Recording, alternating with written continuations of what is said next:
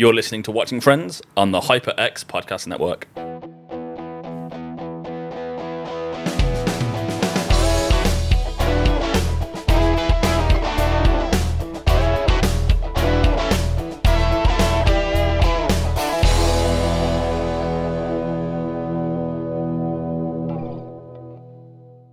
Welcome back to Watching Friends. I'm Ryan, and my boobs are bigger than Mark's. And I'm Mark. Now, show me just one boob.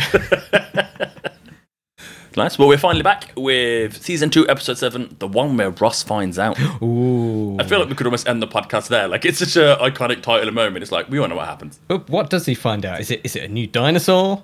Is it Chandler's third nipple area again? Yeah. Hear a word. Well, they did find a new dinosaur recently. Oh, okay. Well, not a new dinosaur. Well, there have been several new dinosaurs, but they discovered a fossil in China, like a perfectly preserved dinosaur embryo. Oh, I saw that, yes. And a lot of the friends, like face social media groups, were like, "Oh my god, Ross would love this," and I was sat there going, "I love this," and I'm like, "No, I'm Ross again." Well, I've been thinking like how much you are like Ross lately. Great. I know. I said the other episode you're more like Joe, but no, you're becoming more like Ross. You're such a Friends fan that you decided to follow Ross as your inspiration in life, because we've already had, you know, the lesbian girlfriend. Yep. I assume there's potentially a lesbian wedding in the future for you to attend. Potentially. Yeah. Do you like dinosaurs? I do like dinosaurs. You do like dinosaurs. Yeah, there's quite a few things I think out there that I can go, yes, he's definitely followed Ross a bit too closely. Like, could have picked Chandler, could have picked Joey. No, he picked Ross. I mean, I guess, spoilers. That Ross has a happy ending, I guess. Maybe? She gets off the plane. Yeah, it's a bit of a loose ending, isn't it? I guess.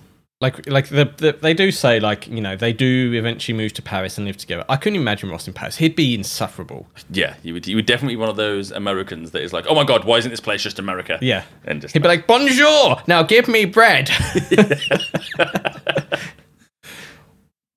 Poor Parisians putting up with Ross. But yeah, it's been a while since we recorded. I don't think there's been really too much Friends news. There was some stuff with Jennifer Aniston out there, saying that she's fed up of people asking her why she doesn't have kids or be married yet or something. Such a weird. No one asks blokes that question. No. Like, it's like, hello, Ryan, you've not got kids. Yeah, and like, I guess it's because I'm a bloke and I'm like expected to, put children first, which is ridiculous. But I have enjoyed looking at some of the memes on Facebook of like the characters that have kissed each other, and it's like a circle of all the characters' faces, and then like arrows pointing who's kissed who, and then there's just like one pink arrow saying like Joey has not kissed Monica. Fair. And that's it. And there's quite a few like cool memes out there that we should probably share out on our social medias at some point. I did see a thing about a TikTok lady who looks similar to Jennifer Aniston. Like the posts were all like, it's her double. She looks exactly the same. I'm like, no. It's kind of funny when you see that on Facebook where people go, everyone says I look like insert character, and you're like, no, you have boobs, and that's probably as close as you are to any of the women. No, I don't think I look like anyone from Friends at any point. No, there's not been a character that looks like you. No. I mean, if you was like super like clean shaven, no, I don't even. Well, there is probably one or two characters with long hair in it. Yep. That are men. Yeah. No one in the 90s looks like you. I don't know. I don't know if that's a good thing. I don't know. It just is what it is. I guess. It's like I wouldn't work in a 90s TV show. Maybe I'd work in like a 17th century TV show. I'm very much more of a period. Yeah, you could be in a Braveheart, couldn't you? I want to be Scottish. They lose most of them. Oh no, we've lost all our listeners. Yeah, classic English Scotland banter. It's all good. Yeah, we have the English Scotland, England French banter, England America banter. Like our neighbours don't like us or something. Yeah. But thankfully our listeners do. They do. Hopefully. Well, they're still here. We just look and everyone stopped listening at this point. Yeah.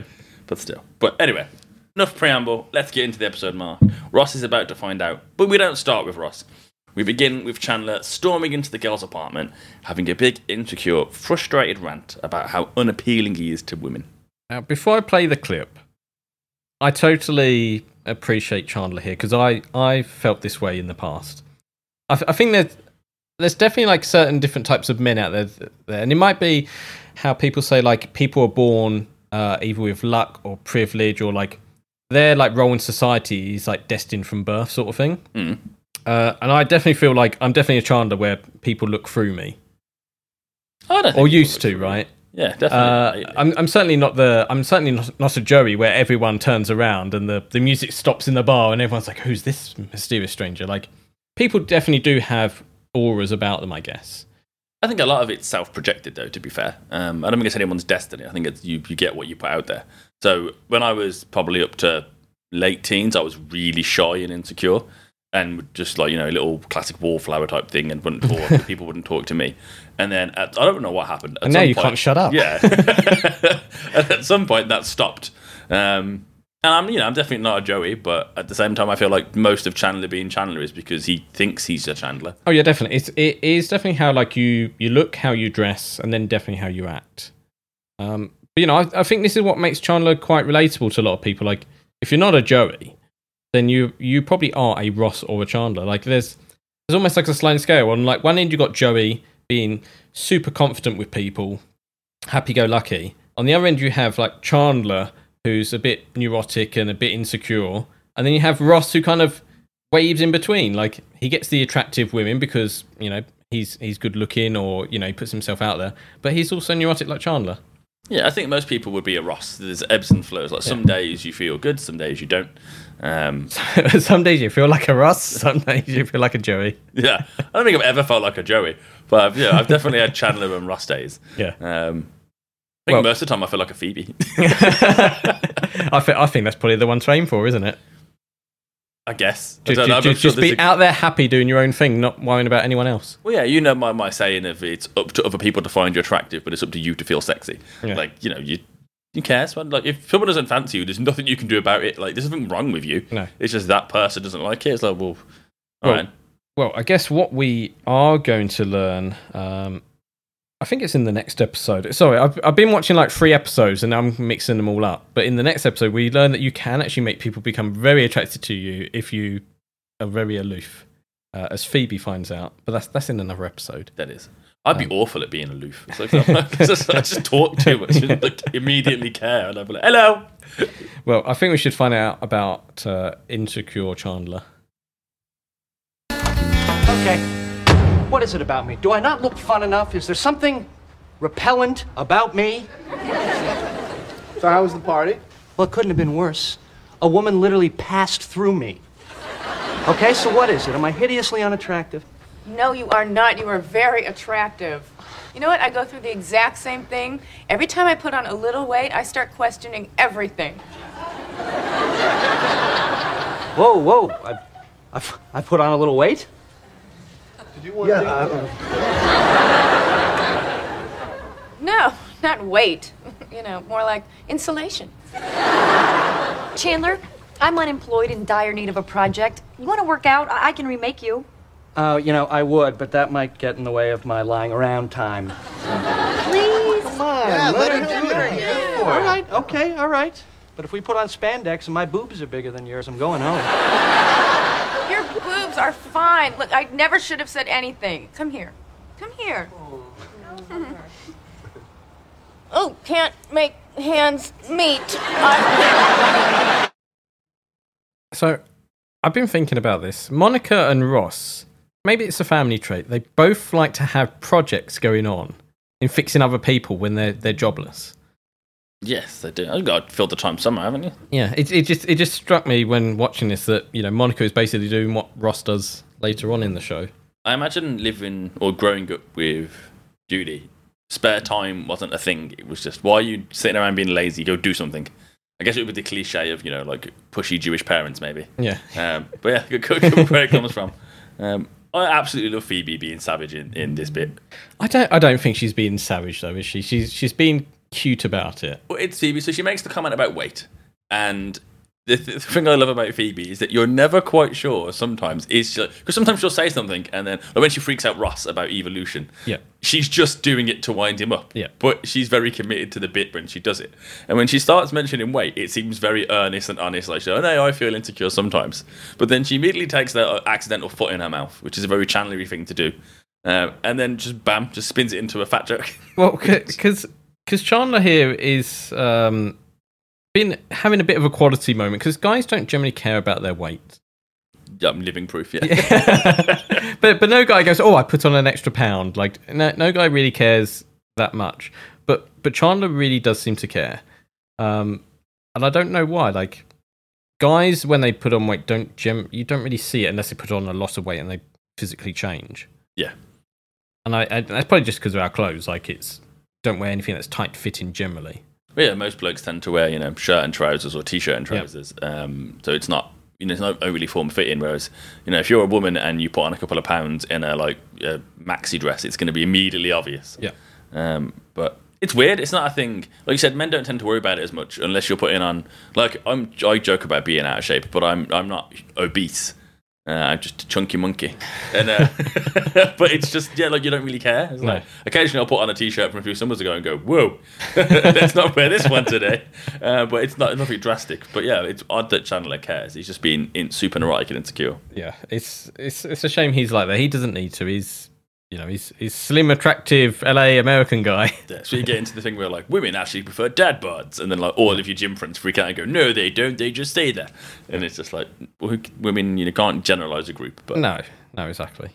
I always find it funny when a woman has told me they like my physique, and I'm like, "What do you want?" It's just looking over it's cuddly, and I'm like, guess that kind of makes sense. Yeah. Your compliment doesn't ring true. There must be an ulterior motive. Yeah, I'm like, but I don't like it, so why would you like it? And it's like, well, it is what it is. People tend to, I'm pretty sure there's a really cliche post I see every now and then, which is basically saying that thing you hate about yourself is someone else's favourite feature about you. Okay. Which is ick and kind of gross. I guess the British sensibilities in my brain is disgusting. No, it's what horrible sentimental sap. But it's potentially true. There's no reason why that couldn't happen. No, exactly. I very much doubt my beer belly is the part that anyone loves, but I mean, looking at you, there's definitely women who are like, I like a man who has a gruff looking beard. I don't want a clean shaven guy. And you fit that bill, right? Luckily.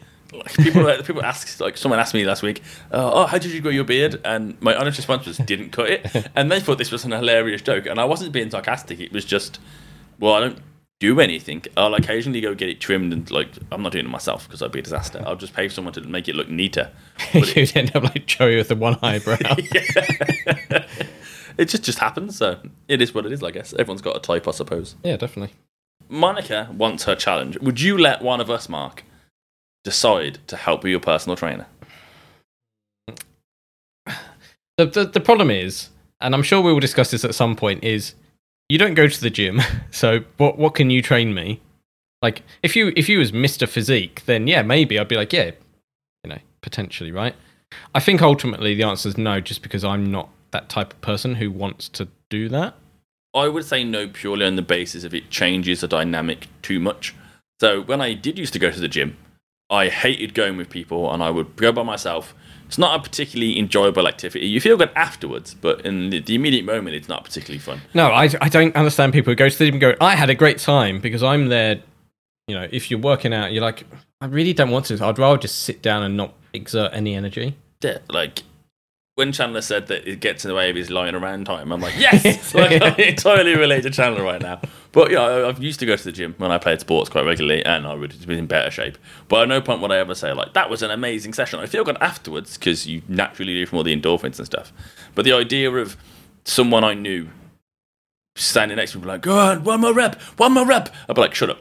Leave me alone, let me put my headphones in and just get on with this. But what if it was one of your attractive female friends who you've known for years, you got on well with and had great times together? What if she wanted to do it? Nope. Because that's basically what's happening with Chandler. He's gone, Monica is, in a lot of ways, I kind of feel like Monica is Chandler's best friend. Just because of the previous episodes we've seen, we'll see in the future of before the gang kind of got together.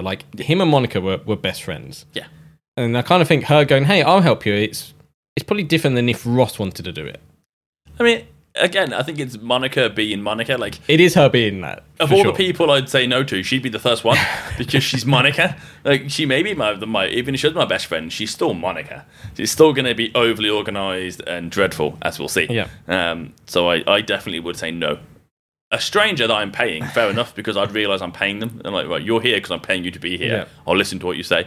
But I don't want my friend's opinion, especially if they're not an Adonis. If I'm like, why am I taking your advice when, like, you look like that? Yeah. It's just, that's not what I want to look like. No. Why am I taking your advice to get there? Well, yeah, maybe Chandler's pelvic floor will look great Yeah. once Monica's helped him out. You'll have some tight buns. Yes. It's all good. But it is fitness time for Chandler as Monica and Chandler meet in the hall. Chandler's ready and infused, but Monica comments on his stretchy shorts, and Chandler decides to go get changed. Which, is fun. They've not even started the exercise, and Monica's already causing problems for Chandler. Like, you're in weirdly tight shorts, and that's weird, and you just run off. I think that is a point, though. When you go to the gym, you're like, what do I wear? Like, if you've never been to the gym before, in your head, you've got either you wear some kind of spandex thing like Mr. Motivator or any celebrity person, and you're like, no, that's not the look I can really pull off. Or you wear your normal clothes, which are not really suitable for gym. I've got some gym shorts and a gym top, and they're tighter than everyday wear, but they're not form-fitting. Yeah. I guess maybe you'd want to wear stuff that complements your physique once you've got the physique you want, but when you don't, it's just kind of like, it's a weird thing. Like, look at our fitness fashion, which is huge now, a huge industry nowadays. It's like, well, I don't want my stomach and man boobs being accentuated by this top, so I don't want to wear it to the gym. No, it's like it's probably the same as going to the swimming pool.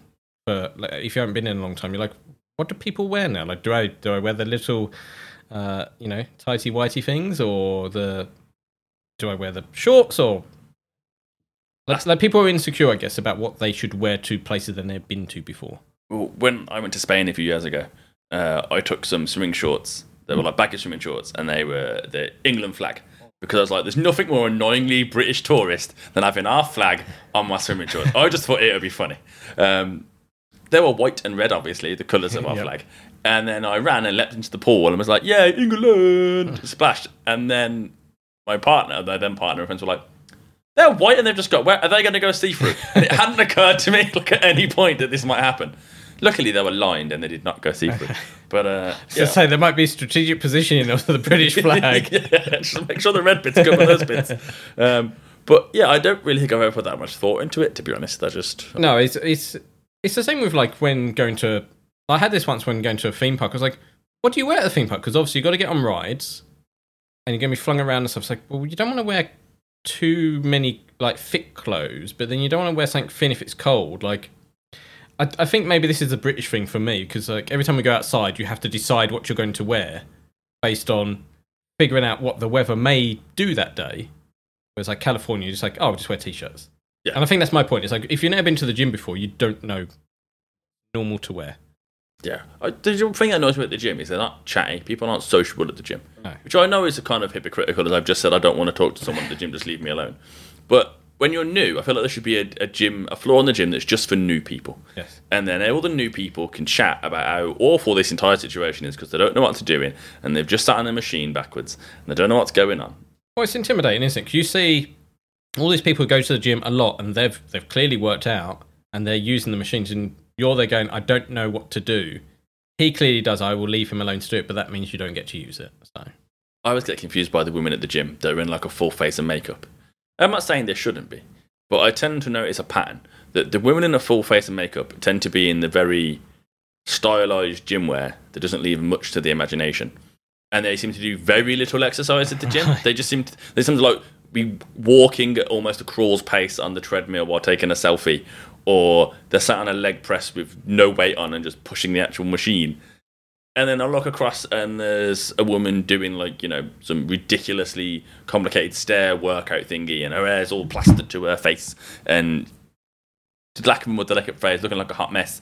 But I'm like, she's here to do that woman over there looking sweaty and gross is clearly doing the workout. Yeah. And I'm like, why is this person? I think they're called gym bunnies, and they just kind of turn up to the gym almost like they're looking for a date. Well, I don't think Chandler would be a gym bunny, and Monica definitely wouldn't be.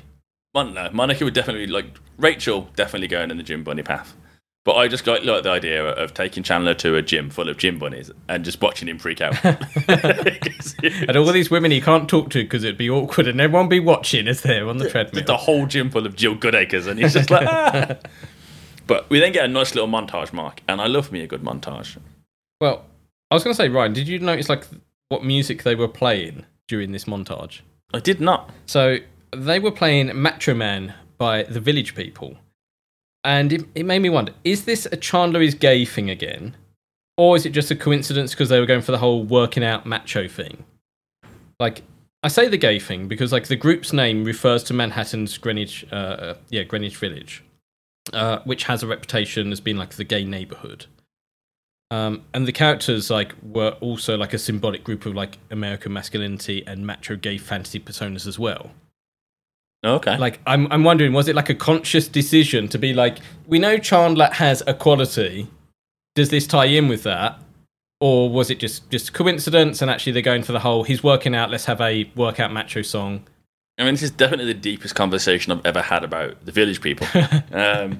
But, yeah, I don't know. I don't think it would have been a deliberate gay thing.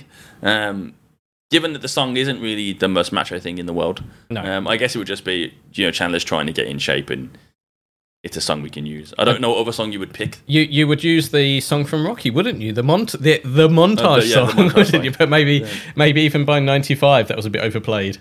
And I guess it's not really comical. Like, No, it's at not. least Macho Man's fun. So watching, Monica be pushy and train Chandler is funny to a fun song, whereas watching it to a serious Eye of the Tiger, where we're a bit like, this doesn't make any sense, because Chandler's basically flailing. I don't know, maybe that could be funnier. Whereas, the dichotomy, I guess. No, but I didn't really pay any conscious attention to the song, to be honest. It was just, here's a montage, and Chandler's rubbish at fitness. Yeah. And why would you ever agree to let Monica do this? That's all I can think. It was, Yeah. Monica, why would you agree? Well, maybe he's like, no, you know what, this would be good for me. Sure. And in part of the montage, we see Chandler doing sit-ups in the girls' apartment with Monica, and he needs to do 5 more in fact, and Monica offers an incentive that she will flash him if he manages to do 5 more sit-ups. Which isn't a bit of a weird thing for Monica to offer to her friend like that. I think the difference is you've kind of highlighted it perfectly where you've gone, that's a weird thing to do, as if it was ever actually going to happen. I feel like Monica or a woman would say that kind of thing to her friend, but like, do this and I'll flash her, and you'd be like, and you'll do it. But no one ever actually, like, women would never expect you to expect them to follow through. Yeah, I guess you would bring it up constantly, knowing it's not going to happen, but that's why you bring it up to be annoying. But as a bloke, if a woman says, do this and I'll flash you, your brain goes, boobs, yes! And it's just like, whereas a woman... The incentive is there. Yeah, whereas I can't imagine many women who would suggest it and then actually be like, you know what, I'll do it. Yeah. Because it'd be, I guess, a weird look. I assume that she's wearing a bra, so then it's the same as if she's wearing a bikini, right? So... I guess. I mean, when she says flash, I assume she means, Everything. the whole lot. What's the point? I'm not doing 5 sit-ups for a bra. I assume if she's at the gym working out, she has got a sports bra on at the very least, because otherwise... Yeah. Yeah. I mean, yeah, definitely uncomfortable. But Chandler only manages to do 2.5 sit-ups and has to see one boob that hits him, which I thought was really funny. It's a great joke. But still. Would boobs motivate you, Mark? If I was like, No. Not from like one of my friends like that.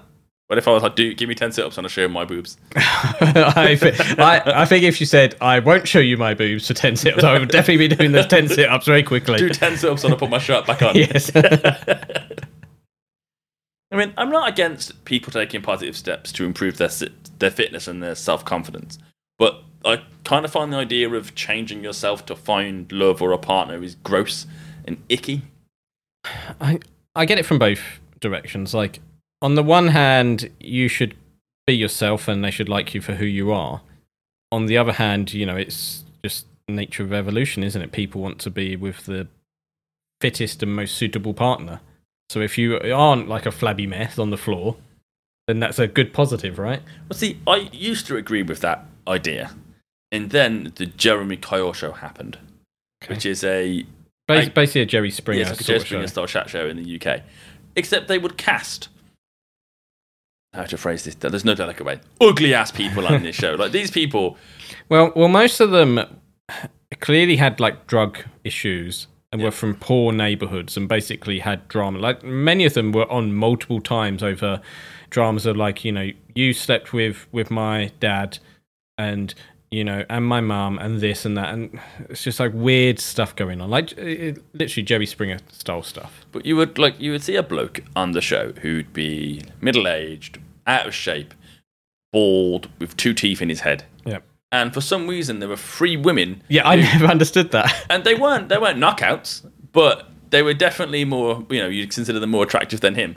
And I'm like, what has he got? Why are these 3 women all hunting this one man? Well, especially as he would be like jobless, missing teeth, on drugs, probably had like prison sentences going on. Yeah, like even if there was nothing appealing. No, it wasn't like, oh, he's unattractive but an amazing person. Like these were trashy people. Now, there's obviously the old theory of these aren't real people; they're actors that have been hired to do the show.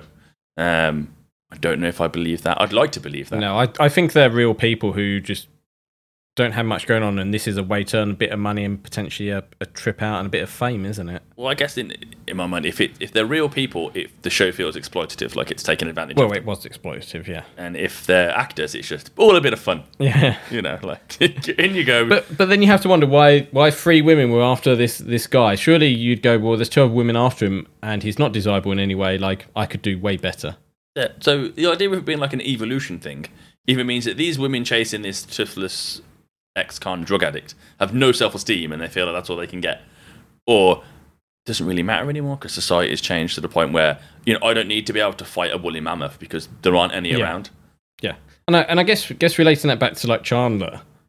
Like Chandler's an attractive guy. You could argue, yes, he could be more healthier or fitter or slimmer or whatever. Would that really change who he's appealing to? Probably not. Like actually changing like his look and his clothes would probably do more for him in that regard.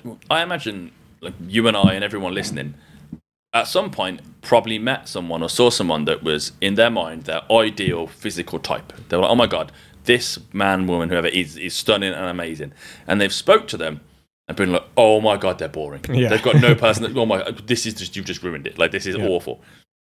So the idea of then changing something physically to try and attract someone, I find just undermining and horrible, because it's not going to change who you are as a person. Whereas there are people that I've met who I wasn't immediately enamored with, but then over time getting to know them, I'm like, wait, that person's really cool, and I like them, and then you kind of see them a different way, I guess. Well, there's 2 parts to it, isn't there? Like there's the first physical attraction or just how you look. And it doesn't matter what your personality is at that point. And then the second part is the personality comes through. Like your personality never shines through first, unless maybe you find them on a phone or something. Internet chat room, perhaps. But you need to have something there to, I guess, draw someone in first. I guess I just find the idea that it's, even if you could Chandler could get himself into like Arnold Schwarzenegger style shape. Shows how old we are with our dating. Like Zac Efron types, like in really good shape. But he's still Chandler. He's still going to be in a right mess. Just because he's suddenly got, pecs and a 6-pack and he's in super shape. He's still Chandler. So I guess it depends what you're into, because you look at Rachel and, Italian guy. Like, she's clearly only into his looks because they had no personality connection because they couldn't even speak the same language. No, I guess it was what you want. I don't get the sense that when Chandler's ranting about being repulsive, he's ranting about not being able to get a one-night stand. It's more of I can't find a relationship. No, I guess he wants to stand out from the crowd because Chandler is a more average sort of guy. Like, in a crowd of people, he is just like anyone else. Well, especially when if you take looks out of it, Chandler works 9 to 5, Monday to Friday in an office. Then you've got Ross, who's a paleontologist at a university and museum. Yeah. And then Joe is an actor. So they were like, who's a more interesting conversation? Dinosaur man, acting dude, office bloke. Like, I know I'm talking to anyone but Chandler at that point. I need to know your thoughts about the weenus. Like, no one's asking that, are they? Like, what kind of staples do you use? Like, it's not a dynamic conversation. No. But then we find Chandler and Joey at Central Park. And the Chan man is too sore to easily lift his coffee and rants to Joey that Monica's insane. So I had this once where we did combat archery, which is basically like archery, except for you have like a big sponge on the end and you fire at people because it's fun. Safe, yeah. Yeah, it's sort of safe, I guess. But you're inside. We was inside for this one, and you're running around and you're playing lots of different types of games. And it was great fun. Next day, my legs did not move. My thighs would not move, so I couldn't go upstairs. I could walk forward on a flat surface, but going up or downstairs, my legs couldn't do that. And I was like, I'm broken. Yeah. I thought I would have broken myself during the day, but no, your body somehow gets through it, and then the next day goes, right, everything tightens now because you've used things you've never used before. Yeah, the human body is so weird. So, I don't know if I've mentioned the past, but I used to play ice hockey. So, the one part of my body that's always been in fairly decent shape were my legs. And I remember when I started doing airsoft, which is like paintball but way cooler. And I assumed I'd be fine running around the woods and like squatting in trees and stuff all day because I've got good legs because I play hockey. But clearly, the parts of my legs that are used for hockey are not the same ones that are used to crouch, walk, and crawl through a forest for 9 hours.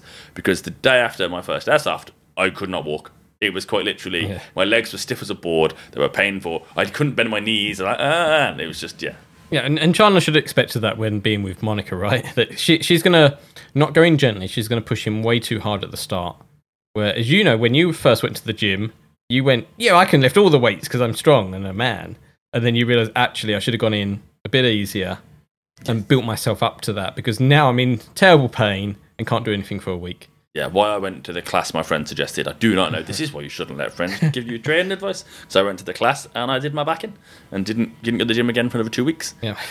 When I used to go to the gym on a regular basis, though, you do get to the point where I guess you'd call it that kind of good gym ache where you'd go work out in an evening and because you've done the right amount of exercise, yes, your body would be sore the next day, but it wasn't painful. It was almost like you were like, yeah, my arm's kind of achy. And that's because I worked out and that's really satisfying, which is... That's my reward for working out. I can feel an effect. I hope it's a positive one. Yeah, this is really vain and I don't mind telling this story. But when I did go to the gym quite regularly, I've always had skinny arms. So I hate bicep work. So any workout involving arms, I hate.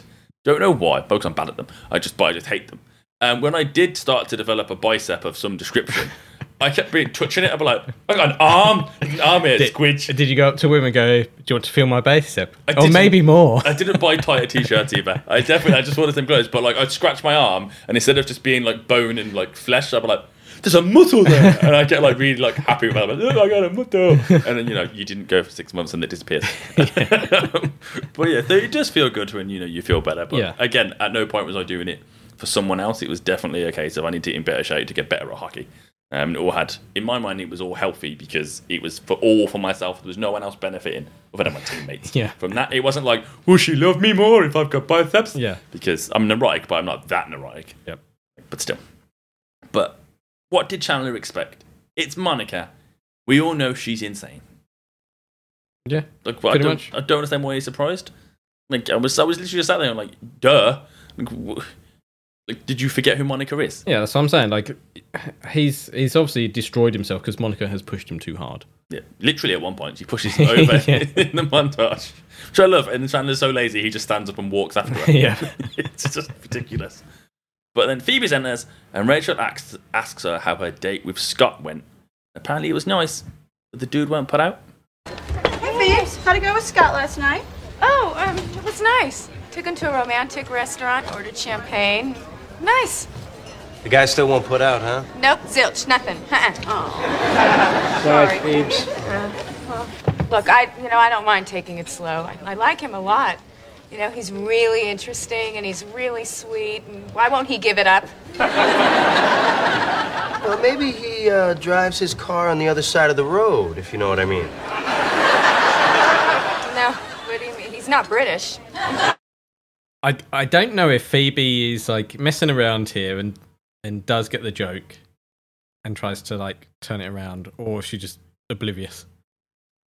I think she's just more frustrated, and she's just like, no, like he's not, like she doesn't think he's gay because they've been on dates and things seem to be going well. And I feel like if she was gay, she'd know. Yeah, says the guy who dated a lesbian for 6 years. But still, this I found not odd looking back on, but it was quite nice to see a woman having this frustration, I guess. Because normally in TV, it's always, the same thing of like the guys pursuing the girl. And, it was nice to see Phoebe, a woman, having that frustration. It was a nice dynamic change, I guess.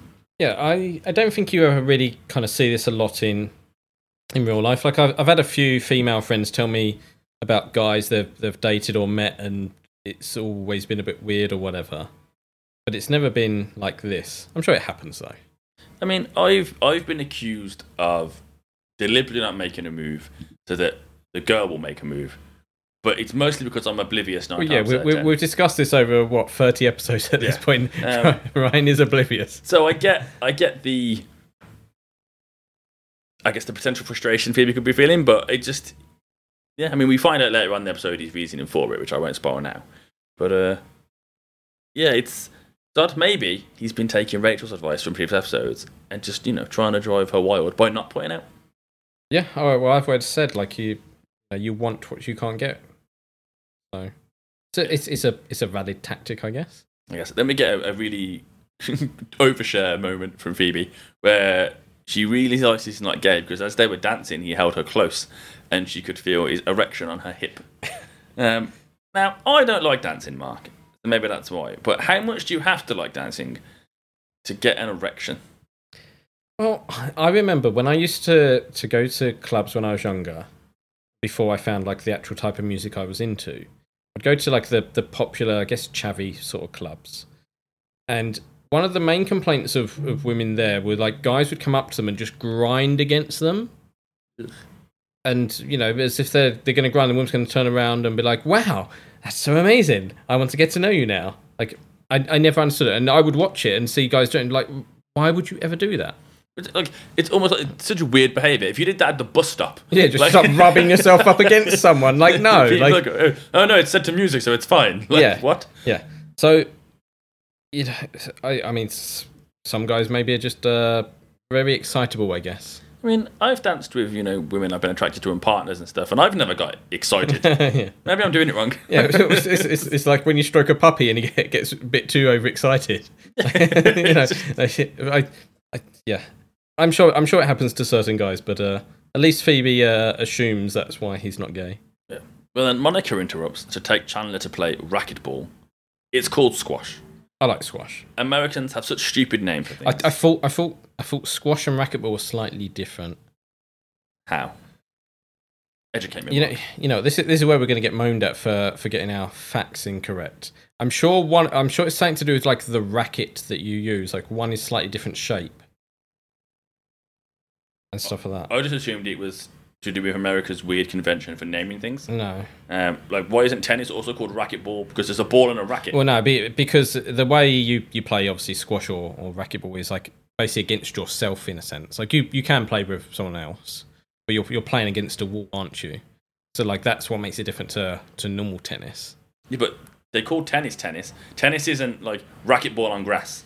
Like, you've got hockey and ice hockey. It isn't grass racquetball and indoor racquetball. Yeah. So why isn't tennis called racquetball as well as this? Because you've got a racket and a ball. I don't understand it. Americans have odd names for things. Well, I guess like they have football, don't they? Where it's not really because they hold it and run with it.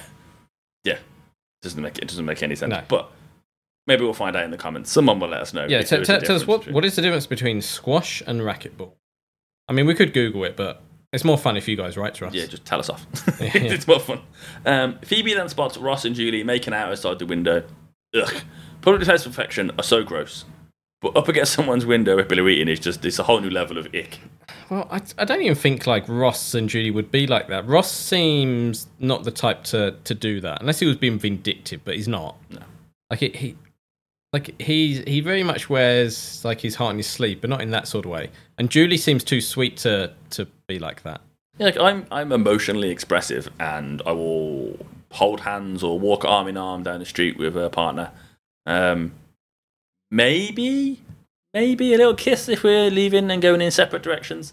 But in terms of just out and about, do I need to be on this person's face? No. Gross. No one wants to see that. You're sitting there trying to eat your packet of crisps, waiting for the bus, and you look over and I've got my tongue in someone's face. That's disgusting. Especially if I'm sat in a coffee shop trying to enjoy my cup of tea, I eat my muffin, I look out the window and there's just two people licking each other's face. I'm just like, no, thank you. I don't need to see this. Stop it. I think with that we should see why it's made Rachel jealous. So you're really okay about all this? Oh, yeah, come on. I'm moving on. You can press her up against that window as much as he wants. For all I care, throw her through the damn thing. Hi, guys. Hey. Hey. Oh, Monica, I figured I'd come by tomorrow morning and pick up Fluffy's old cat toys, okay? Only if you say his full name. Can I come over tomorrow and pick up Fluffy Meowington's cat toys? All right. You getting a cat? Actually, we're getting a cat. Together? Uh-huh. Both of you? Yep. Together? Yeah, we figure to live with Ross half the time and with me half the time. Oh, well, isn't that just lovely? That's It's something the two of you will be able to enjoy for a really, really, really, really, really long time. Hopefully. Wow. Whoa, look at that. I gotta go. I got a date with a man. Okay. You guys have a really good night, and you two have a really good cat.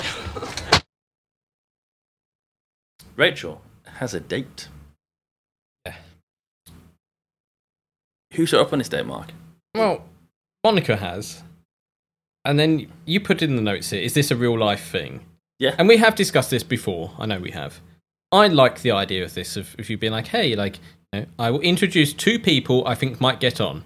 What's a nice thing to do? Get friends together. In the past, Mark, you've refused to introduce the lads, as I'll call us, to women you know. So I'm going to explain this because we need to put some context around this rather than just blurting out a statement. It's so romantic and nice. I'm not doing it for you guys. No, I think it's the way you do it. Like, you have to have two people who are, one, single, two, actually looking for someone, and then three, actually there's a reason why they should get together. Whereas generally, you just want to meet, you know, female friends at the moment because they're female friends, but they're not interested in meeting you, I guess. I think I wouldn't want to know. If you had a female friend that you were like, oh my god, she and Ryan would get on so well, this is ideal. Don't tell me. Just No, and I think that's fine. end up at the same place. The idea of a setup is icky to me. No, I think that's fine. Like, you would say, like, hey, Ryan, do you want to come out? Hey, Julie, do you want to come out as well? Cool, you'll get to meet. And if you get on well together, that's great. Not a, hey, Ryan, there's going to be a woman at this place at 7 p.m. You better be there because she is expecting a date. Like, that is where it becomes a bit weird. Yeah, like, I'm technically responsible for setting up two of my friends in happy relationships. So maybe there's some karma. Maybe I need, you know. Is this what you're saying? You want me to try and set you up with someone? Yep. No, not really. No, it'd be an awful idea. Lisa, Danielle. I'm just standing in a coffee shop shouting women's names. I mean, it was never. I would never call them setups. It was just, you know, one was a pep talk that resulted in a marriage and a baby, and the other was just talk to this dude, and then they went from there. As much as I like to tease my friends, especially one of them that I gifted him a girlfriend, which annoys him. It's not really true. I just find the whole setup idea kind of gross. Well, yeah, like I say, it should just be, hey, you know, do you two want to meet? Cool, that sounds great. We'll do it casual thing, no setups. But it's nice because it is hard as an adult to meet people. Like, there was a comedian on the other night, Russell Howard, who was like, you know, you're on Instagram and you see an attractive woman and you like the picture and you might leave a comment. Like, you don't go up to women in the street and go, I like that, and then go, very pretty, as your comment. So that's weird. Yeah. But at the same time, like, it is very hard as you get older to just casually meet people. So having, like, the friends to introduce you is always good. I guess I'd be curious. It could potentially be a fun game where, let's pick me, where all of the lads have to set me up with someone they know. Almost like a dating show, and we'll see who's better at working out what I look for in a partner. Oh, yeah, I think that could go horribly wrong, because that could be very funny. I mean, just because we'd troll you. Yeah, it's a good point, to be fair. I know Ryan needs to work out. I have set you up with a bodybuilder. His name is Bruce. He's very into teaching you his ways. Like, yeah. That's what I like how your brain went, oh, hooking him with a massive muscly man. And my brain went, she doesn't like comics or Buffy. That was like when my brain went on the worst scale scenario, and you're like, I'm mad. Yeah, I'm sure there's been TV shows like this where people set up their friends, and it's always, you're never going to set up your friend with, like, their dream person. You're always going to be like, no, this could be funny. Let's have a laugh. Maybe it's a British sense of humour, but. Sure. I think that also the weird thing is you'd only highlight the good points of that person, and no one's entirely good. No. So if you were setting me up with someone, you might be like, oh, you know, he's chatty and friendly and yada yada yada, and they'll be like, oh, what's his bad points? And you'd be like, he swears a lot on Halo. You wouldn't tell her those things, or you'd be like, he rants about this, or he doesn't shut up. You know what I mean? So I find because what would potentially happen if I set you up on a date with someone and with a friend, and she's like, oh my god, Ryan, I don't want to talk to you ever again. He was a nightmare. You know, you're responsible for that then. Which is what we see happen here, right? We do. before that, Rachel's still freaking out all about the cat, which is weird. Yeah, like she's basically become Ross. Like in some ways, Ross and Rachel should be together. Okay, they don't share a lot in common. Like she doesn't like dinosaurs. She's not a geek. She's like totally different personality wise. The only thing they do share is like how kind of horrible and bitter they can be over each other having relationships. Yeah, it's kind of toxic when you think about it. It is. Like that's the only thing they kind of share. I mean, Ross is an idiot, to be fair, because judging on how we heard Rachel act in that clip, surely a penny should have dropped at some point. Oh, definitely. Like, how is he this oblivious? You could argue he's all loved up and therefore completely oblivious to Rachel, but no one's that oblivious. We said it before, though. Like, Ross doesn't want Rachel. He wants anyone. As we've seen, like, he's found a Julie, and all of a sudden he forgot about Rachel, the girl that he was in love with for 10 years. And then that makes me go, hang on, so when you was with your wife, Carol, you was like totally into Rachel the whole time.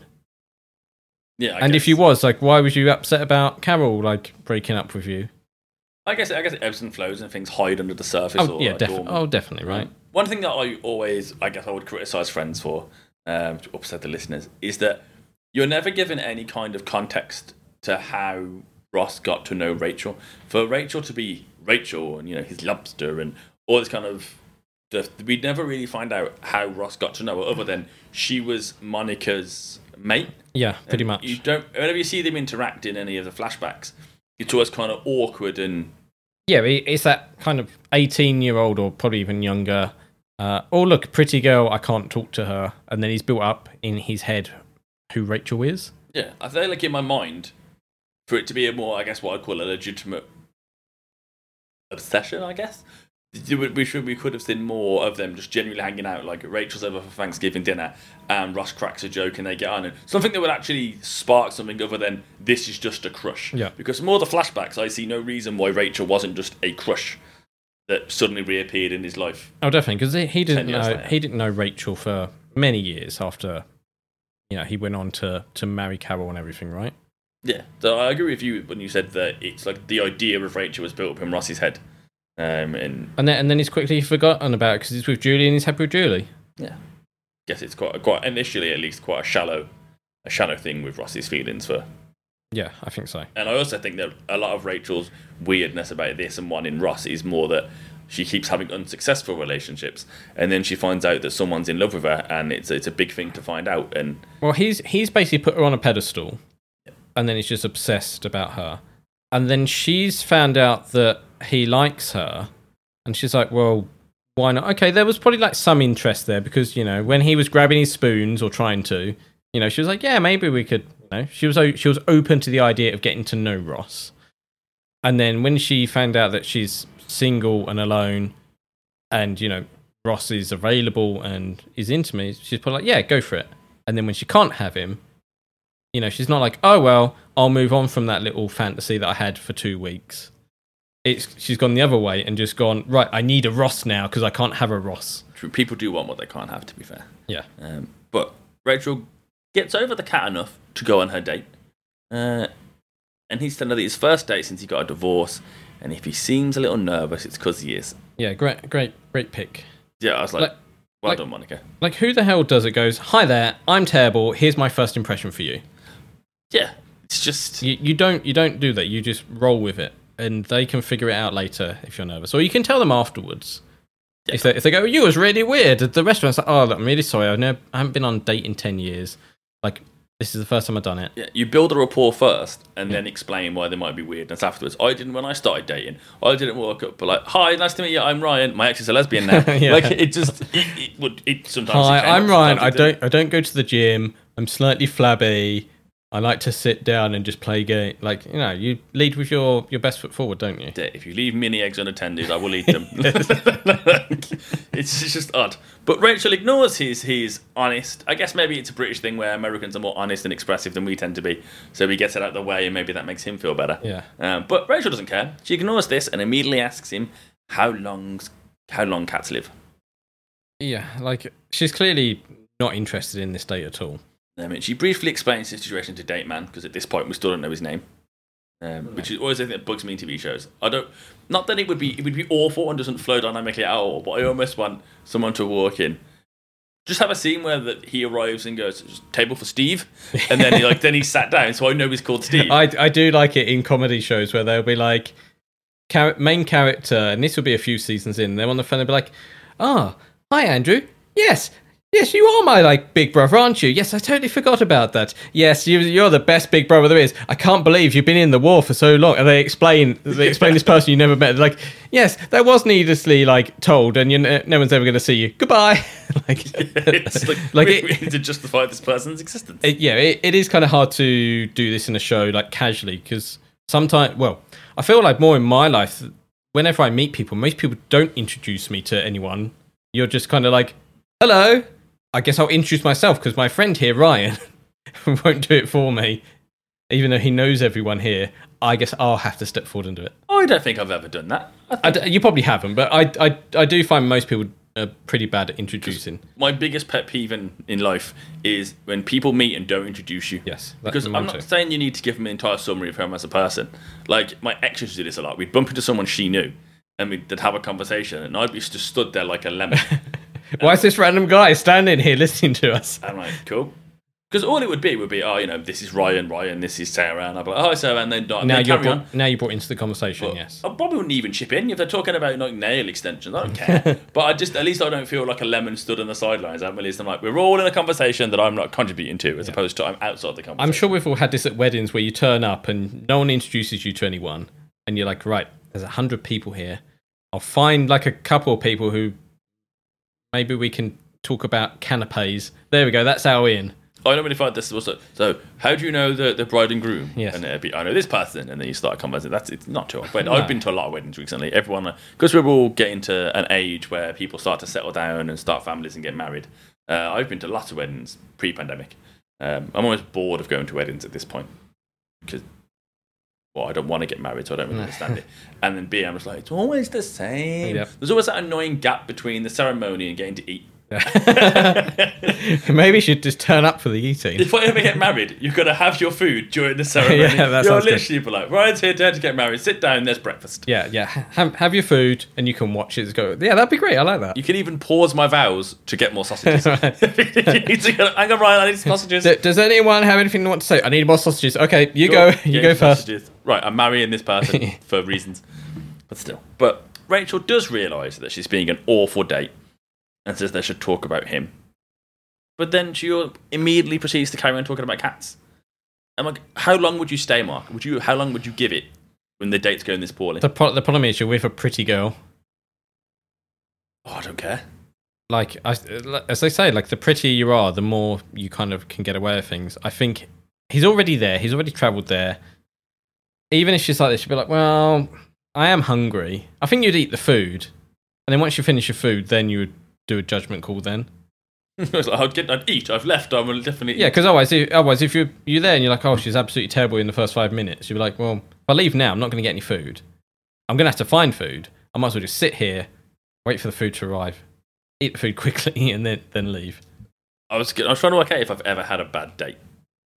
Well, okay, rephrase. If my perception of the date was bad, they could have had a terrible time, and I could have had the best time.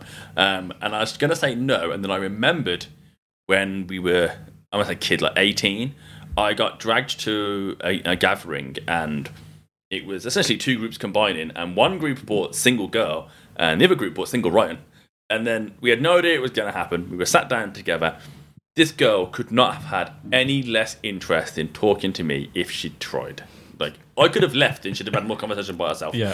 She didn't want to talk to me, and I was just trying really, I was bored. I had, two friends kissing in this corner, two friends kissing in the corner, and we would have sat there together doing nothing. And I'm like, right, try and have a conversation.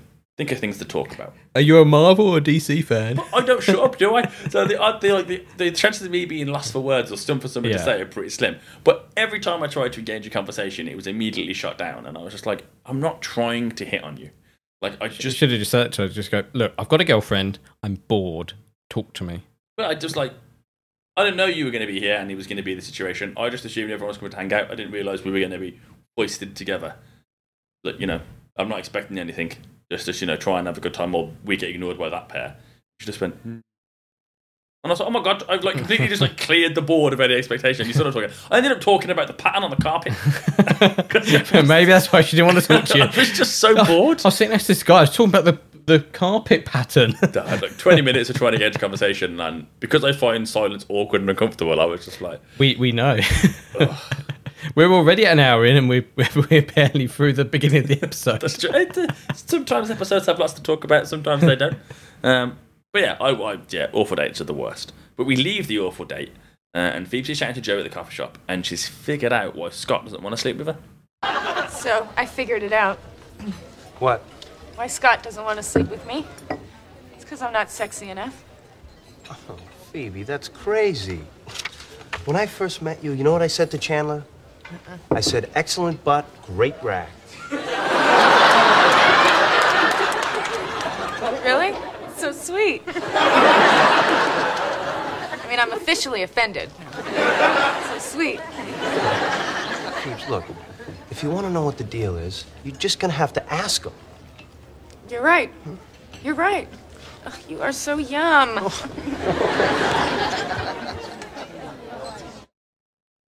And bam, Joey smashing out at the park again. Everyone goes to Joey for relationship advice, which is slightly odd. Because he's good at starting them. Yeah. Continuing them. Not so much. So, but I guess, it's like Occam's razor. Like the simplest solution is generally the right one. Yeah, I mean, it's difficult to be open with people, especially if they're new people, I guess, you can struggle. And I imagine the idea of saying, why don't you want to sleep with me, could open you up to an answer you really don't want to hear. Potentially. I think it would be different depending on if a guy's saying that compared to a woman, though. I guess. I suppose you try and being logical, you'd be like, right, we've been on 7 dates. Clearly they're interested. Why isn't this progressing here? Yeah. But I think as a man and woman, the dynamic's slightly different. Yes. I think if a woman asks that question, it would be seen as why don't you want to do this? Because there's an expectation that men just want to smash. Yes. Whereas if you ask that question as a man, I imagine that being like, oh my god, how can you ask me that? She storms off, talking to her friends about you pressuring her for sex, and you're like, I just asked a question. Yeah. I think society will judge the communication differently. Yeah, definitely for sure. I think with that, Mark, it's time for an advert break. I think it is, isn't it?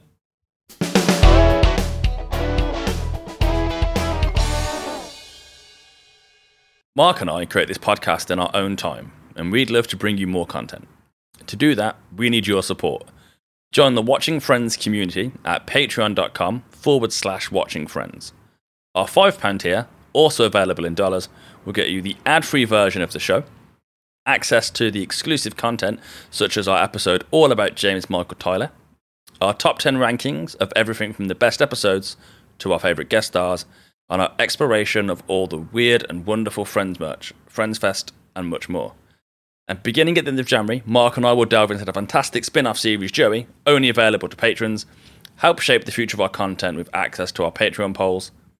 We're there for you. Be there for us and the rest of the Watching Friends community at patreon.com/Watching Friends. Coming soon to HyperX.com, HP.com, and more fine retailers, the HyperX Cloud Alpha Wireless. The Cloud Alpha Wireless gets up to 300 hours of battery life, so you'll spend less time charging your headset and more time charging into the action. The dual chamber drivers, enhanced by premium DTS Headphone X spatial audio, provide reduced distortion, allowing you to hear audio cues with pinpoint precision. Up to 300 hours of battery, 2 chambers, 0 wires, the new HyperX Cloud Alpha Wireless.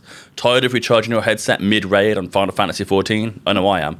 No more with the HyperX Cloud Alpha Wireless. Hi, we have a podcast where we go to Podford University, a fake college where you... Wait, it's fake?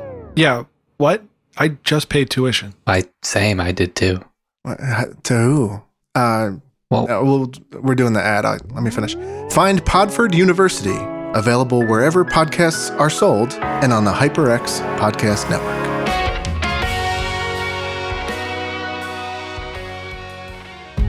Coming soon from HyperX. The Cloud Alpha Wireless gets up to 300 hours of battery life, so you'll spend less time charging your headset and more time charging into the action. Hear audio cues with pinpoint precision thanks to the dual chamber drivers enhanced by premium DTS Headphone X spatial audio. Up to 300 hours of battery, 2 chambers, 0 wires. The Cloud Alpha Wireless. Available soon at HyperX.com, HP.com, Amazon, Best Buy, Micro Center, and more fine retailers.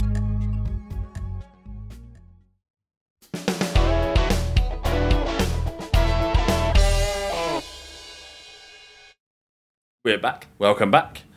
We're also back at Rachel's date, and Rachel is drunk and still talking about Ross and Julie's cat.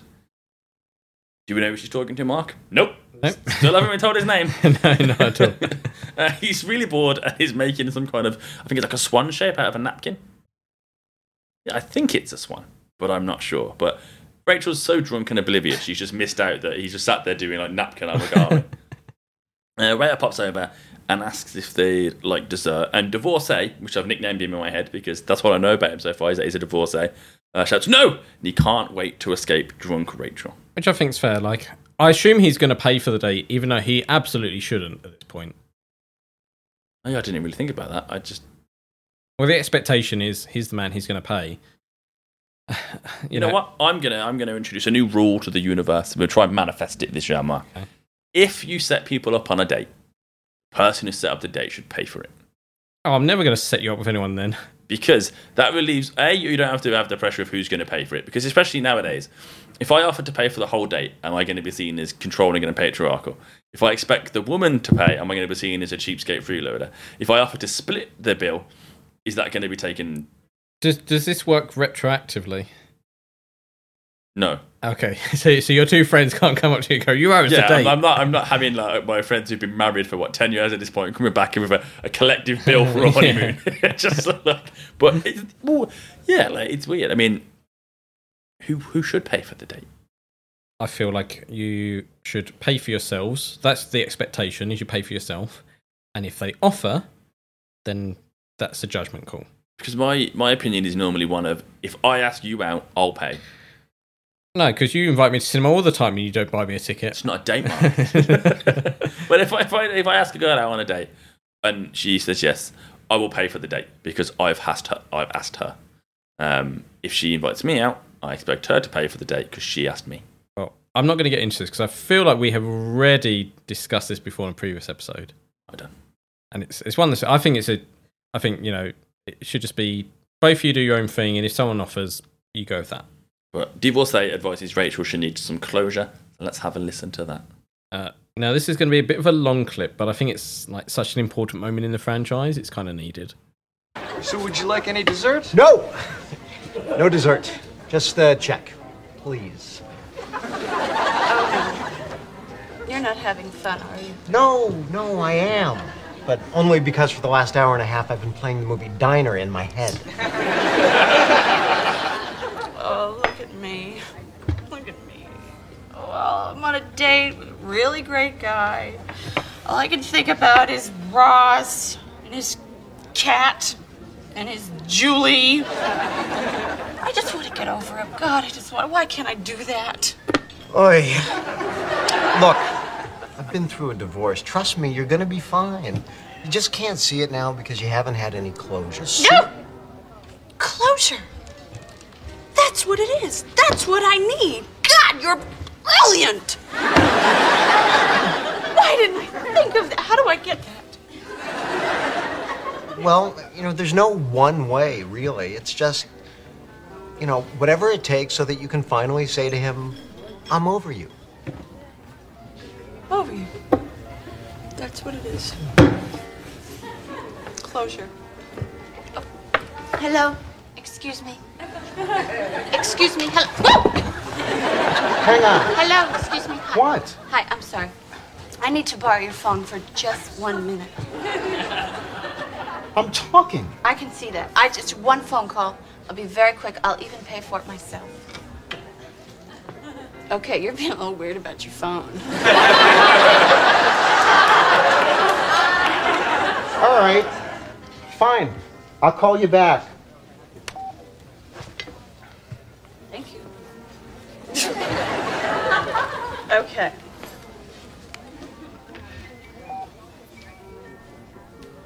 Machine. Just waiting for the beep. Good. Ross. Hi. It's Rachel. I'm just calling to say that everything's fine. And I'm really happy for you and your cat. Who, by the way, I think you should name Michael. And you see there, I'm thinking of names, so obviously I am over you. I am over you. And that, my friend, is what they call closure. That is like the line right at the end there. That's, my friend, is what they call. You like that, you Mike? Well, I think that's one of like the iconic lines, isn't it? Not to me. Don't think so? No. I think it's all part of this whole relationship. Like, that's her line really for everything that goes on. I got the 18 pages front and back, and a few other things. Like, we were on a break, but I think that's what we call closure. Like, that's quite a defining moment, I think, for her as a character. No, maybe it doesn't stick for me because I think the concept of closure is such an American phrase. Perhaps because like everything about this is absolutely horrible. The way like she interrupts the man at the other table to take his phone off him, and then he's just like gladly gives it to her. I'm not giving you my mobile phone. Well, I guess the difference is mobile phones back then were like £100. They're now 1,000 plus. Yeah. But yeah, I'm not giving random person my phone, especially if I'm on a phone call. Yeah, and if you notice at the end of the clip, she disposes of the phone by chucking it into the ice bucket. Yes. I'm like, well, that's broken. Yeah. Just like, how rude. Yeah, no. The way, okay, she's obviously drunk at this point. Poor, like, divorcee guy. Like, at this point, yeah, this is when you would leave. You'd be like, nope, I don't need to stay here anymore. She's clearly in some other guy. Yep. Clearly does not want to be on this date at all. There's no reason for me to be here. Yeah, I think she'd have started that phone call, and as she looked over at the end, I'd have been gone. Yes. It just would have been an empty chair. Well, Ross has had women leave for much less than that. Yeah. So...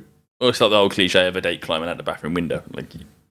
But I guess we're going to talk about this later on in the episode. I was going to talk about the voicemails, but no, we'll come back to that later when Ross actually listens to the voicemail.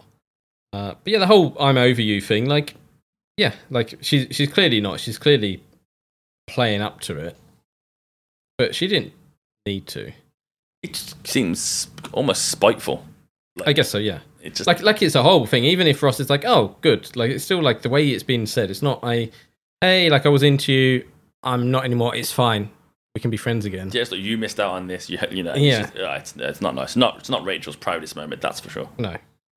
The next morning, Chandler's fitness guru is knocking his door. Chandler clearly isn't ready as he's still in his bathrobe. Gonna be in trouble. Well, at least he's upright. Yes.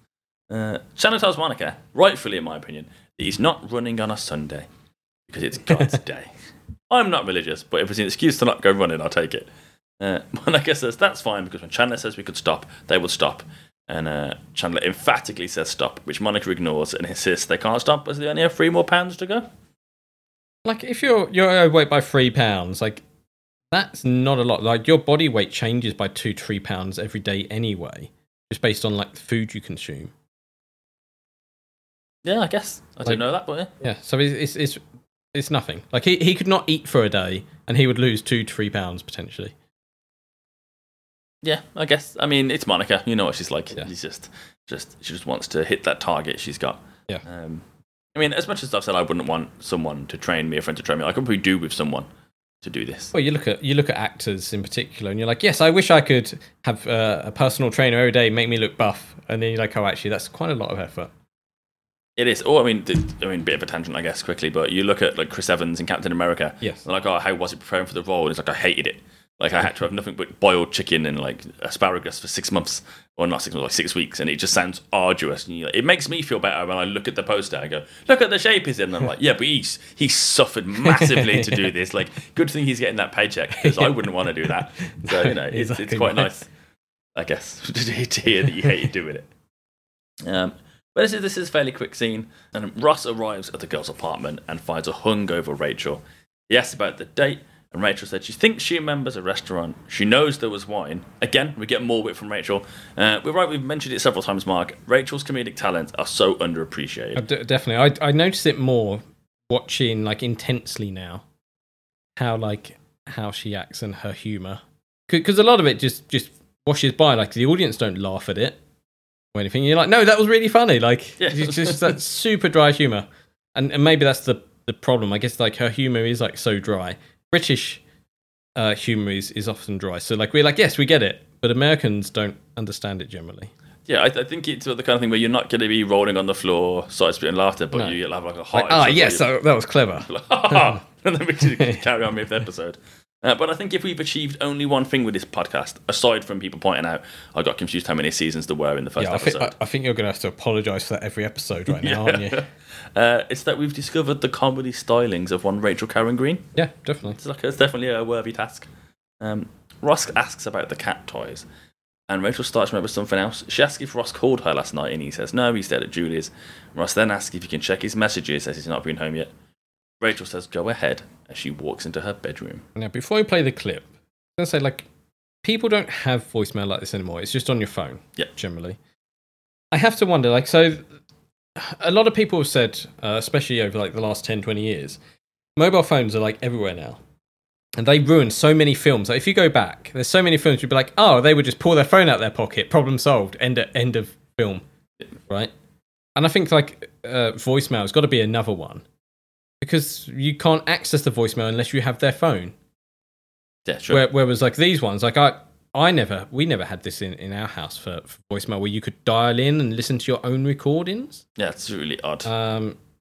But it seems to be a thing. Like you see it a lot where they're like, oh, just dial in and I can listen and I can change the message and hilarity ensues, right? Yeah. So, but I have to wonder, like, if Friends was around now, like all this sort of stuff would just disappear. Yeah, it wouldn't work because it's like, I mean, also, how drunk is Rachel? Like, she must have carried on drinking after that date because who blacks out that badly and can't remember making a phone call? I don't know. I feel like Rachel probably isn't someone who drinks a lot anyway. So probably like 1 or 2 wines, is probably enough for her to be way past where you would be. Yeah. So who knows? I don't think I've ever been that drunk. I've drank a lot. Or maybe you just don't remember. That's true. Good point. Ross shouts. Well, we're playing the clip, aren't we? Yeah, we're going to play I'm the just clip jumping first. ahead. Oh, you sure are. Did we speak on the phone last night? Did you call me? No, I stayed at Julie's last night. Oh, actually, I haven't even been home yet. Do you mind if I check my messages? Oh, yeah, go ahead. Rach, I got a message from you.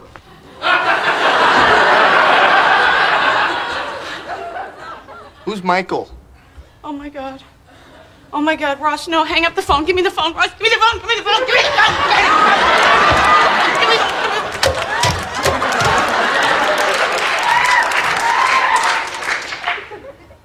You're over me?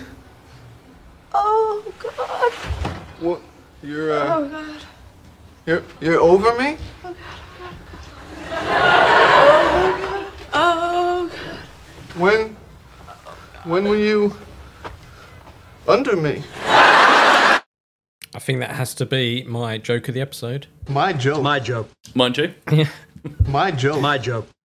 Yeah, when you're under me. It's just a great bit of wordplay, Yeah. to be fair. It's like, all props to David Schwimmer for this scene because the complete dumbfounded look on his face is absolutely fantastic. Yeah. Like he couldn't look like he's more accurately portraying what he's feeling ever. It's fantastic. Well, I guess we heard the message from Rachel. She wasn't that drunk where she was unintelligible. Yeah.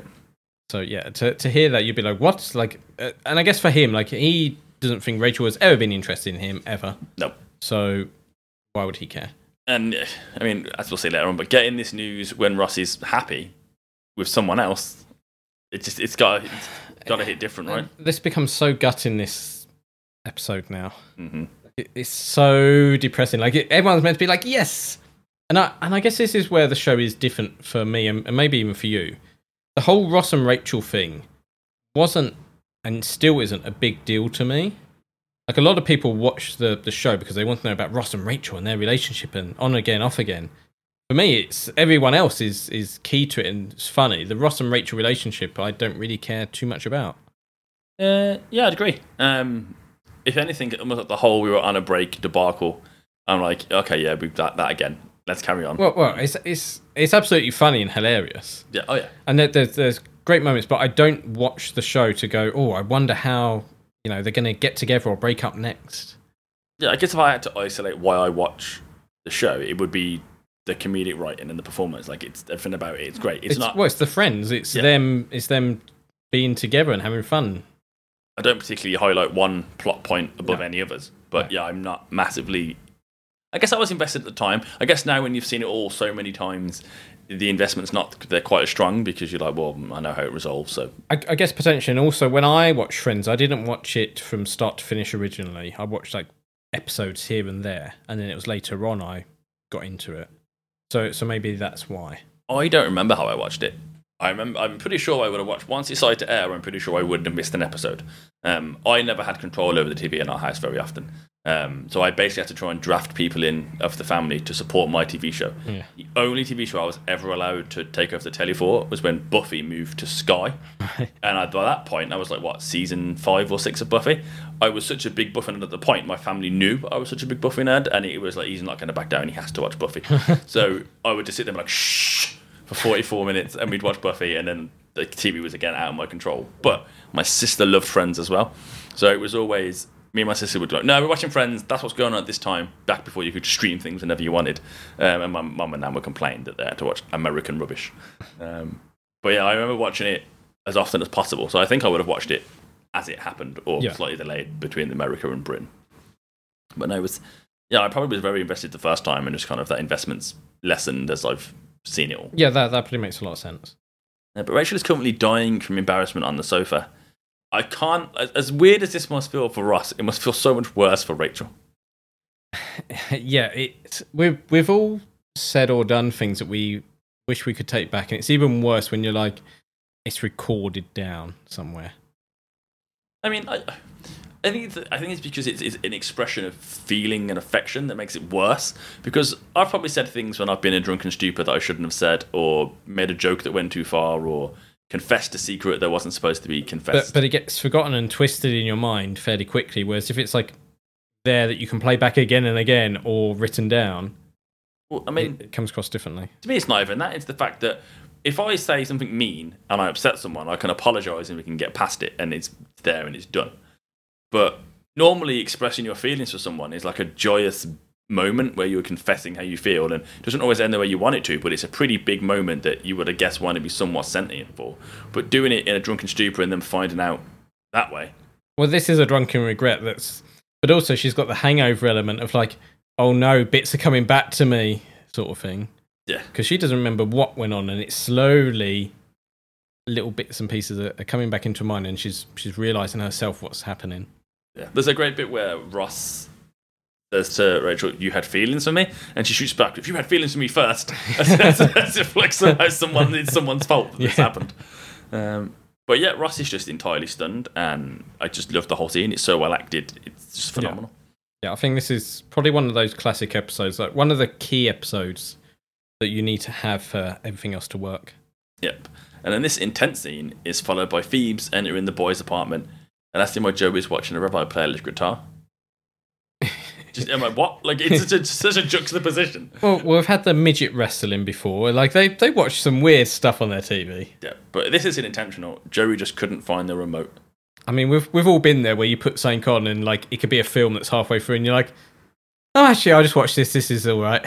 It's comforting to me to know that Sunday TV sucked internationally and wasn't just a British problem. Yes. There was never anything. I remember getting up in Britain and there'd be some random like church stuff on in the morning, which as a kid I still have no interest in, but as a kid I had even less interest in. And then nothing throughout the day really. Just think about the countryside. Yeah, maybe a James Bond movie, occasionally. And then in the evening time, I always remember our bedtime was 9 o'clock. And we never wanted to go to bed before 9 because that was our bedtime. Why would we go to bed early? That's stupid. But my nan and mum would watch a TV show on ITV called Heartbeat, which was a rural drama set in the English countryside in the 1960s or 70s. It was boring. It was the most boring program I'd ever seen as a child. But I would just sit there, bored out of my mind, until the clock hit 9 o'clock. And I'm glad that American children potentially had to do the same thing with their crappy Sunday TV. Yeah.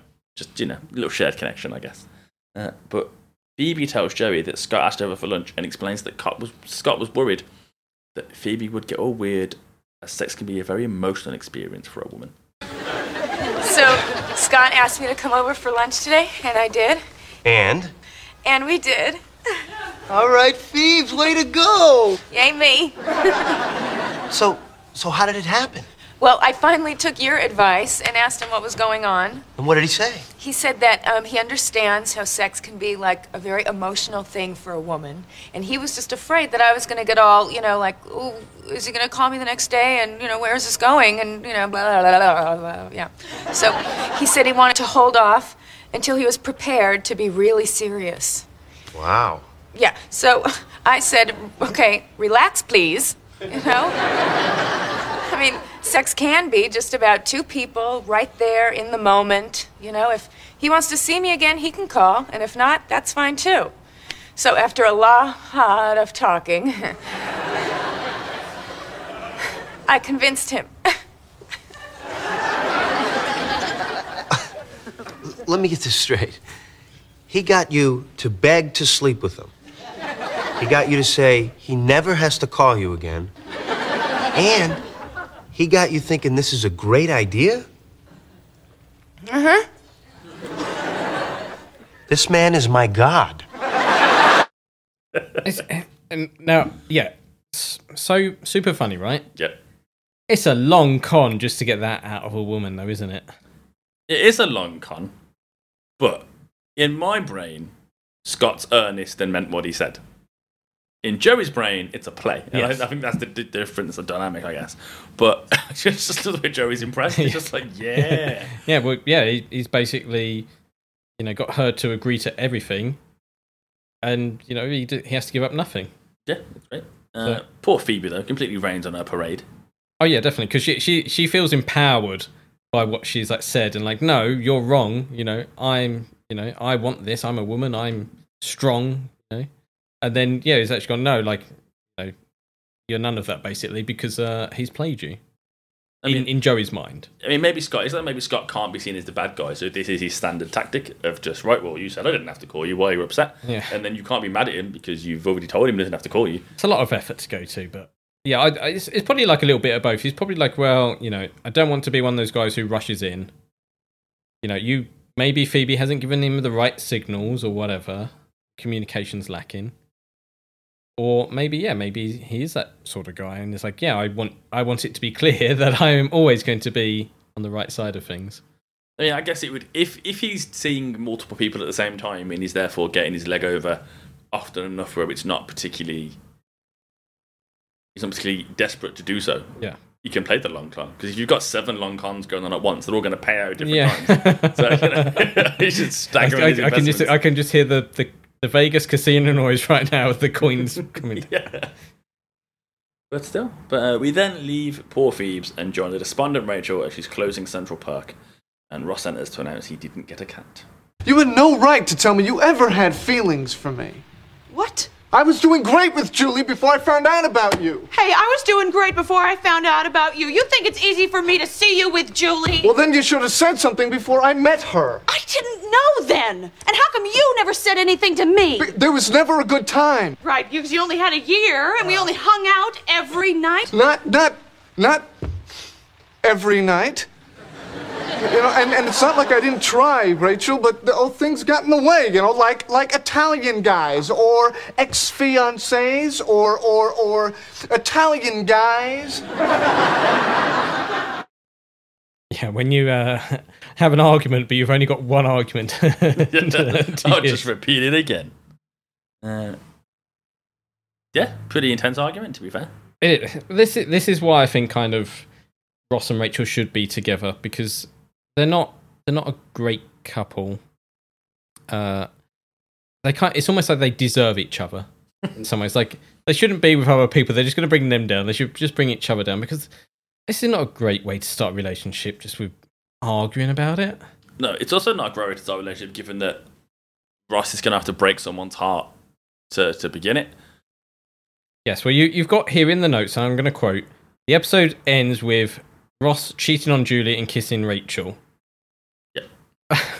That's so horrible, isn't it? It's what happens, though. I guess people will have their own definition of cheating, but in my mind, if you're in a relationship with someone and there's any physical contact with someone else, that's cheating. Yes, definitely.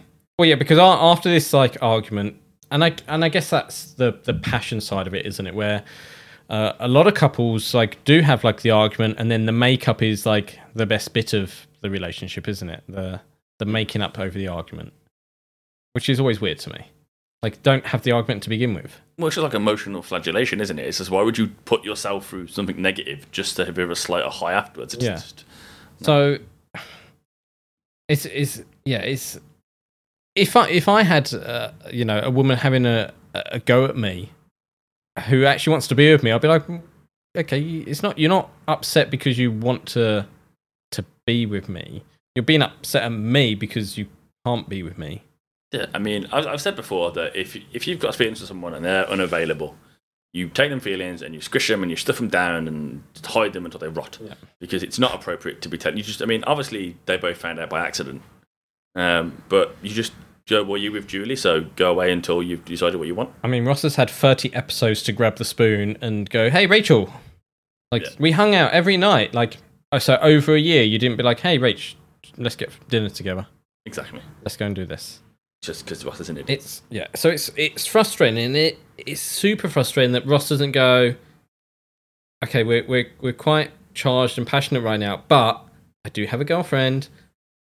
Let's sort this first. The first person Ross should have had a conversation with, in my opinion, is Julie. Yes. The second he found out and was conflicted, he should have gone home and said, Julie, got some news, and it's going to be weird, so we need to talk. I've just found out that Rachel's in love with me, and I don't know if I'd put it that way. I'm not drawing a tangent, but if you think you've got feelings for someone else in a relationship, to me it makes sense that the first person you should tell should be the person you're with, because they're the person that's getting hurt. Yes. Like, don't confess them to the other person, because that's essentially like hedging your bets. You'd be like, well, I won't tell my partner that I've got feelings for person B. I'll tell person B and see if they care, and if they do care, then I'll tell person A. It's like, well, no, that's wrong. And I guess the end of this episode is meant to be like a huge positive, where you're like, yes, finally, Ross and Rachel are getting together. Like, we've had so many like things in the way, from cats falling on Ross to Italian guys, yeah, more Italian guys. No, there is loads of reason why they didn't get together. And it's meant to be, yes, they're fine together, but it's when you think about it, you're like, no, actually, it's such a horrible way for them to get together. It's not a yes, finally, like it's all worked out perfectly. And I guess that's the point of Friends. Like, it's meant to be the drama of it all. It isn't a perfect world. True. And it's trying to be realistic in a lot of ways. But at the same time, like, I can't cheer for this. Well, you and I have become the champions of the left behind, I guess, in a sense. I've noticed over the course of the podcast that we both think that Phoebe and David should have ended up together, and not Phoebe and Mike. I really wanted Joey to get with Celtics lady from the hospital. We're feeling sorry for Julie. Like, do we just find the people that get kind of screwed over by the main cast and just gravitate towards them as, we like them folk heroes? The main cast are quite horrible to a lot of people eventually, aren't they? If you really think about it. Yeah, we should. This could be a good episode for Patreon, where we tally the heartbreakers of Friends and work out who's broke the most hearts and who's the most egregious heartbreaker. How many lives they've destroyed between them. One thing that I do love is it's raining this entire time. When they're outside Central Park to inside Central Park, and what is it about TV tropes where rain just makes things more romantic? Well, I remember learning this at school. There was like, rain always signifies this, and sunshine signifies this, and this colour signifies this sort of thing. TV rain always looks so amazing, though. And the only time I've ever experienced rain like that is in Florida. Like, when you're at Disney World and you get the 30-minute downpour, and it just absolutely pours down with rain. Like, we never kind of get that in the UK. Like, it will just rain and be miserable, but never like, oh, look at the window, like there's so much water gushing around. Yeah, like I've seen like footage of people in Seattle when it's raining there, and it's basically just like a waterfall has fallen on the city. And then we'll look at rain in Britain and go, it's soaked. It's like, it's nothing compared to some of that. We have very mild weather over here, even when it's horrible. But this episode, I think, is a key one in the whole second series, probably in the whole franchise, really. Yeah. Like, it's the one where they actually finally do get together. It's just really hard to be positive about it with everything else going on around it. Well, it's still the way it ends. I guess for television reasons, it ends with the kiss. And they say, oh my God, what a great way to end the episode. But in terms of their actual life, like what happened after this, Like, did you just leave and go home to Julie? What did Ross do? Where did Ross go? What did Rachel do? Well, we know he went home, potentially to Julie, but he didn't go back with Rachel. No. So, and this is probably why we do need a third person with a different opinion on. Maybe there is someone here who loves the whole Ross-Rachel relationship, and they would be like, no, this is why it's better. I think if you break their relationship down to the kind of constituent parts of boy has unrequited feelings for girl realises feelings for boy, things get in the way, challenges are overcome, they get together, they have a rocky time, they break up, they get back together. That could be great, but when it's, they overcome things, they get together, but don't worry, they've just destroyed Julie's life. Yeah, there's in its core principles, it's a great story, but when you look at the damage that's caused and how Ross and Rachel are as people, it muddies that, and I'm with you. I can't enjoy that the way I think I'm meant to, because I'm like, poor giant list of people. Well, because we haven't even really discussed the cat that they got. So a lot of couples do this, where they're like, okay, well, how do we cement our relationship without a proposal? And it's let's have something to share.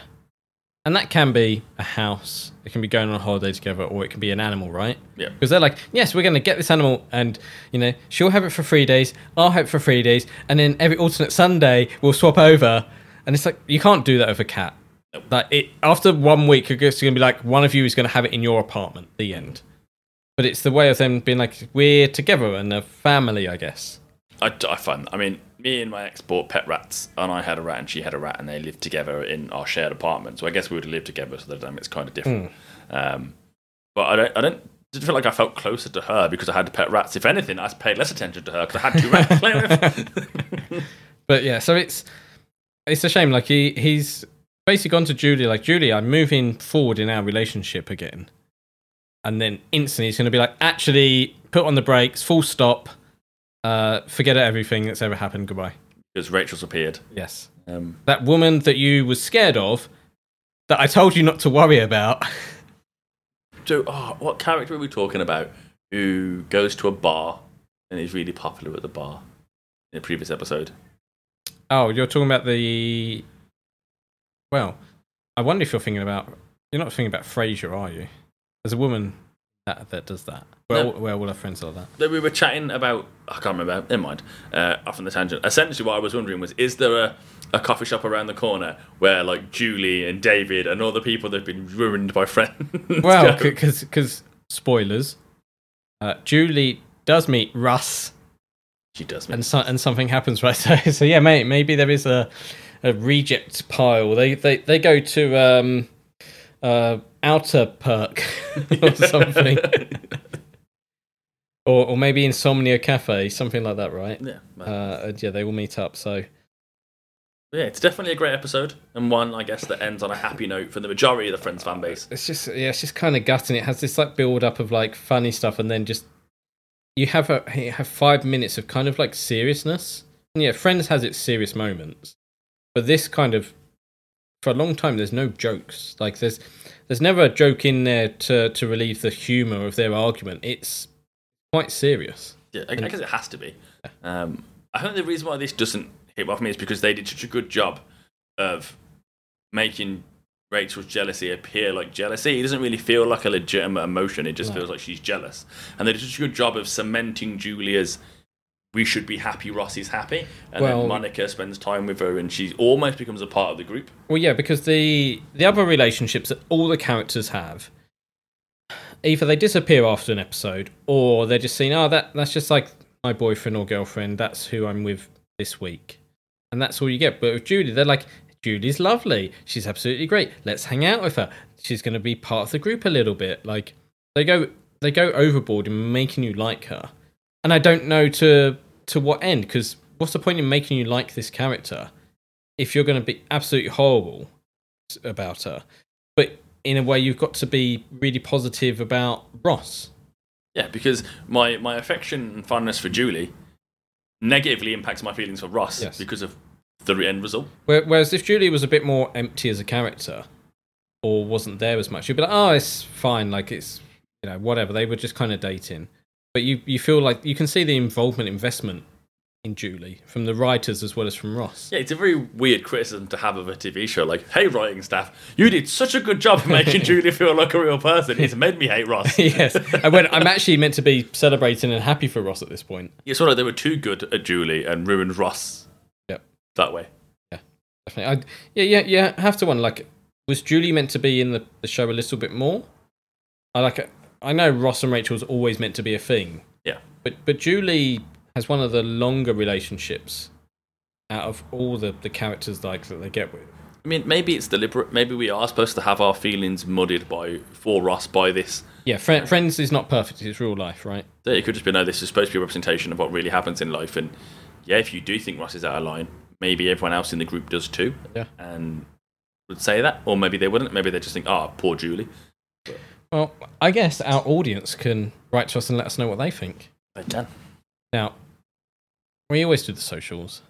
Do you know the socials yet? No. Watch Friends Pod It's on Twitter. Yep. There you go. And watchingfriends.com. There you go. Yeah. What can I do there? You can write to us. Yeah, there's a little contact form there. And yeah, you can write to us. We have a Patreon as well. That's patreon.com/watchingfriends, where you get ad-free versions of these episodes if you're fed up of adverts. You get exclusive content. You do. So we've done a number. So you get some bonus episodes exclusive to the Patreon.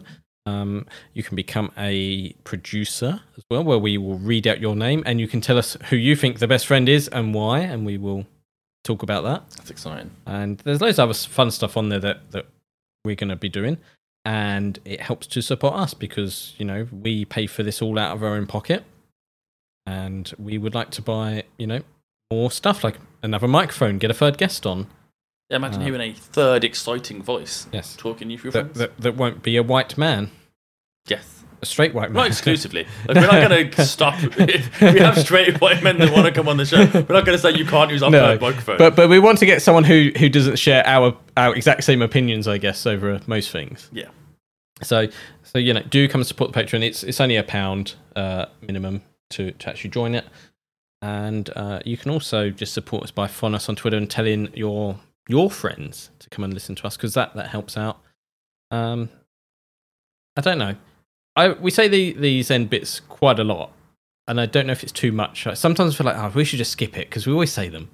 But at the same time, I'm like, no, they're important. Because we need to promote ourselves. Yeah, I wonder how many people turn off. I can see the stats. I can see the stats. I mean, it isn't the 95% mark. There's just like a massive drop off of people. It's normally like a gradual thing, I guess. Like as these are longer episodes, like people, switch off and then they listen a few days later or whatever. Yeah, that's where you can find us. Where else can we find you, Ryan? As always, you can find me at gamehype.co.uk for all nerdy shenanigans. And you can find me at fuzzballs.co, where I create cute, kawaii animals and put them on t-shirts and mugs and things. A bit like the Friends in a way. Like they go on fun adventures. They don't date. They're not hobbled to each other. But they go on fun adventures and look for food, like pizza. Conspiracy theory is one of the fuzzballs, the cat, Ross and Julie, we're going to get. Oh my god, could be. Yeah, you'll have to tell us. Go on there and buy some stuff. But we're going to be back next week with the one with the list, which is a personal favourite of mine. Yep. Definitely doesn't put Ross in a good light again. No. So yeah, tune back in next week on your favourite podcast listening app, wherever you found this one, basically. And we'll see you in a week's time. Cheerio. Goodbye.